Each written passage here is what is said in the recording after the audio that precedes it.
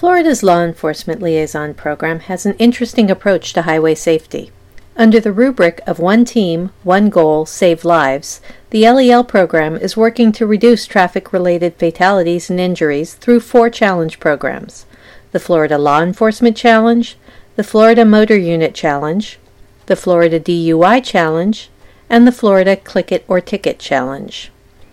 Tim Roberts is a Florida law enforcement liaison working in the state's Panhandle region, and he sat down with us during a break at the recent Lifesavers Conference in Chicago, Illinois, to discuss Florida's challenge programs, how they work, which metrics they track to determine success, and how other states can replicate this type of program. The Florida LEL program runs 4 different challenge programs. Can you tell me a little bit about the programs themselves? Sure. The 4 programs cover the emphasis areas as it relates to overall the law enforcement challenge. That was the original one application that each state provided. From that, they divided into the DUI challenge. It covers, of course, for the DUI and to award those agencies that participate in safety and enforcement for DUI enforcement. We have the Click It and Ticket challenge, mirrors each of the national waves of enforcement, and then that's combined into provide a score as well as what they're doing in the community.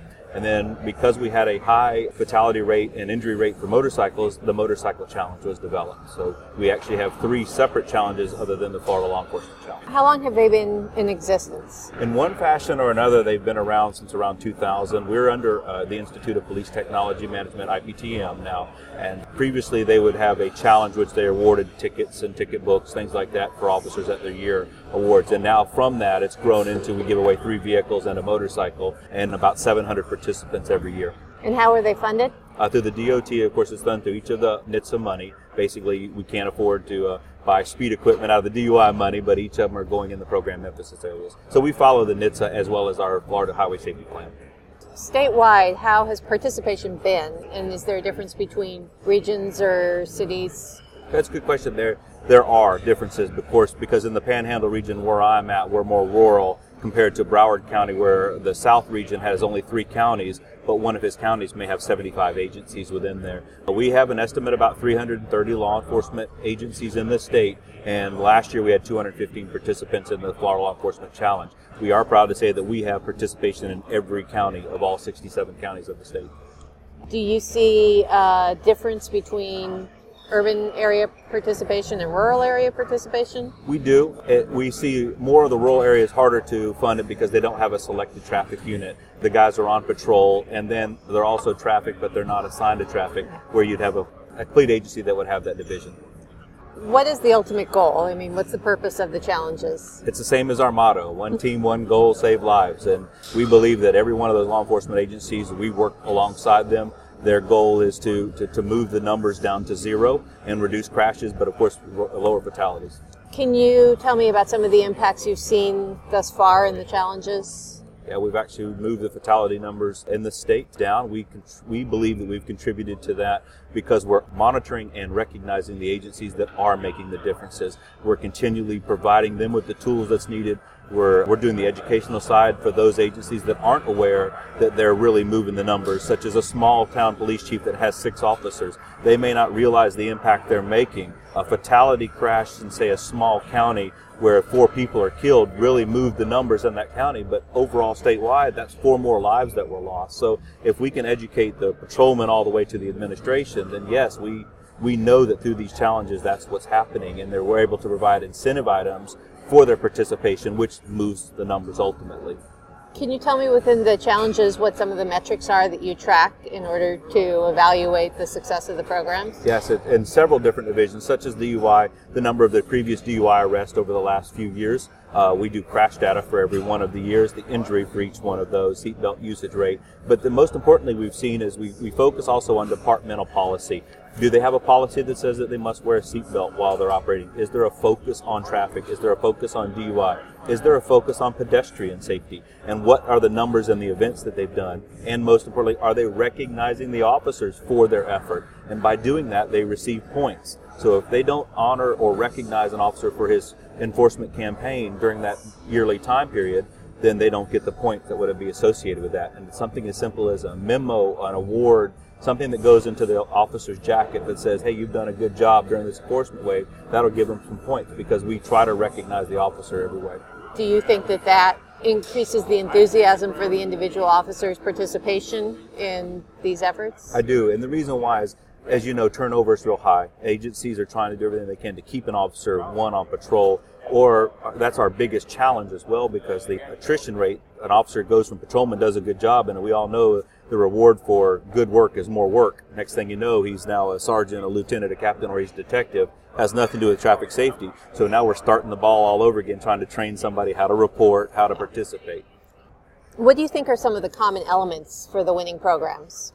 A buy-in from the entry-level officer all the way to the administration, as well as the community. You can have a chief that's gung-ho, but if he goes out and writes 1,000 tickets and it becomes a speed trap, the council's going to come down hard on him. So he has to have that fair balance, as well as the officer, to realize how they make a difference in the entire program. What do you think some of the biggest obstacles have been in terms of implementing the challenges? Showing the value to an administration who has never been in traffic or traffic safety. In the state that we are in, there is the rural sheriff who is still community down, participates in a Christmas parade, walks alongside, that kind of thing. Then we have the people that are in an administrative role that if you ask a citizen in that city or town who their chief of police is, they may not know. And so if in those kind of instances, you have the officers that are doing a great job, the administration doing a great job, but some of the upper level haven't bought into the full program and realized the benefits from it. So what do you do to help them get that buy-in?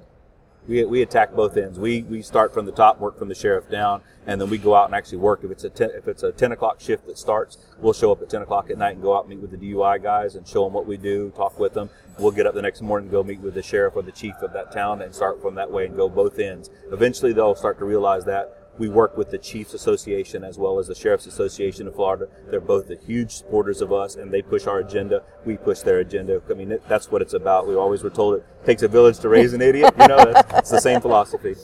With 2/3 of the law enforcement agencies participating, how do you keep this momentum going? Staying on top of who's the champion in each one of the agencies, because they eventually will rise up. Those champions in each one, as we said earlier, the reward for work, for good work is more work, and they're going to get moved out. So you have to start that process over again. But we also have taken a different approach, and we're getting involved with recruit classes, and we're trying to push our program there as well. So by the time they get into traffic or start to realize where their placement is within the agency, oh yeah, we've heard about that. Now they can buy in and see that we're there. Do you think this is something that should be or can be replicated by other states? It has to be replicated. I mean, in each of the states in the Southeast and NHTSA's Region 4, we have a very strong LEL program, and the communication between each of the states is real important. It needs to be where we can pick up the phone and call a District 3 or a Region 2 and a Region 1. And I know that's what the National LEL program is doing, is trying to showcase each of them and all the strong points. And at some point, we will be where everybody's doing the same page, same message.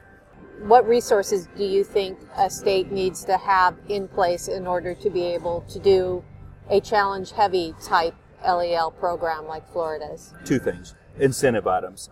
We give out incentive items all the way from a challenge coin, a ballpoint pen, all the way up to a vehicle. Mm-hmm. And as you know, you either feed them or you give them something, and they'll show up and do whatever you need. Yes. But the simple recognition on a piece of paper telling you did a good job, the officer can stick that in his jacket and use that in a later point. That's important. So the biggest thing I think would be is your buy-in from the administration, allowing you to do your job. In a challenge, are applicants judged by outputs or by outcomes? Yes. Yes, and I know that sounds like a simple answer, but yes, they see what they're doing enforcement-wise, education, because of course we know the 5 E's, and we know the E's are enforcement, education, and enforcement. So we push that same information. The numbers say what they are, and they control that by their enforcement efforts and education. But on the other hand, as we said earlier, a county sheriff may run into having a fatality crash, one fatality crash that kills 4 people. That's the most they've had all year, but it just happened to be one crash and is the same numbers they had last year over 4 separate crashes. And they have no control over that one incident. All they can do is do the best efforts of enforcement and education that they can. Is there any tie between the challenges and the State Highway Strategic Plan? Yes, ma'am. We do each of the emphasis areas and the 2 continued efforts. Every one of our elements, we've even included in this year's the distracted driving element, and we know that we're continuing with a push on pedestrian safety, so that will continue to be implemented and worked into, we call it interwoven into our application, because we want to track that number. Every information that we have is shared, of course, with FDOT. That's who we are with, and that information gets shared with their community traffic safety team. So we play a part. That's our arm of the data, providing live feed on the ground information. So yes. And how does the national LEL program effort help you with the development of your program and the work that you do in Florida? Well, by pushing the standards, just setting a bar for job descriptions for LELs, all the way to the quarterly newsletter, to the same information that gets shipped out. We share ours. We have a quarterly newsletter that we share within the state, but we try to push everybody we can to the National LEL website so they realize that there's a bigger picture to this whole plan of trying to move the numbers. But the best part is when you see an idea, the best way is to appropriate it. There's no sense in reinventing the wheel when somebody else does it, and the National LEL program brings those resources that may not have happened, such as the webinar series, things like that officers may not have the funds to be able to go to, but they're able to sit in front of a computer for 2.5 hours and listen to a webinar and get information that they get bits and pieces through our LEL program, but now they see a bigger picture as it relates to an emphasis or a focus area. And is there anything else that you think would be important to talk to other LELs about the Florida program or the challenges that you're in? They're welcome to contact us at any time and speak with Kate Nelson, or visit our website at floridalel.info or floridalel.org. And get in touch with us. We'll help any way we can. We're interested in any programs that's working in their areas. Send it our way. We're not too ashamed to beg and try to find new ideas.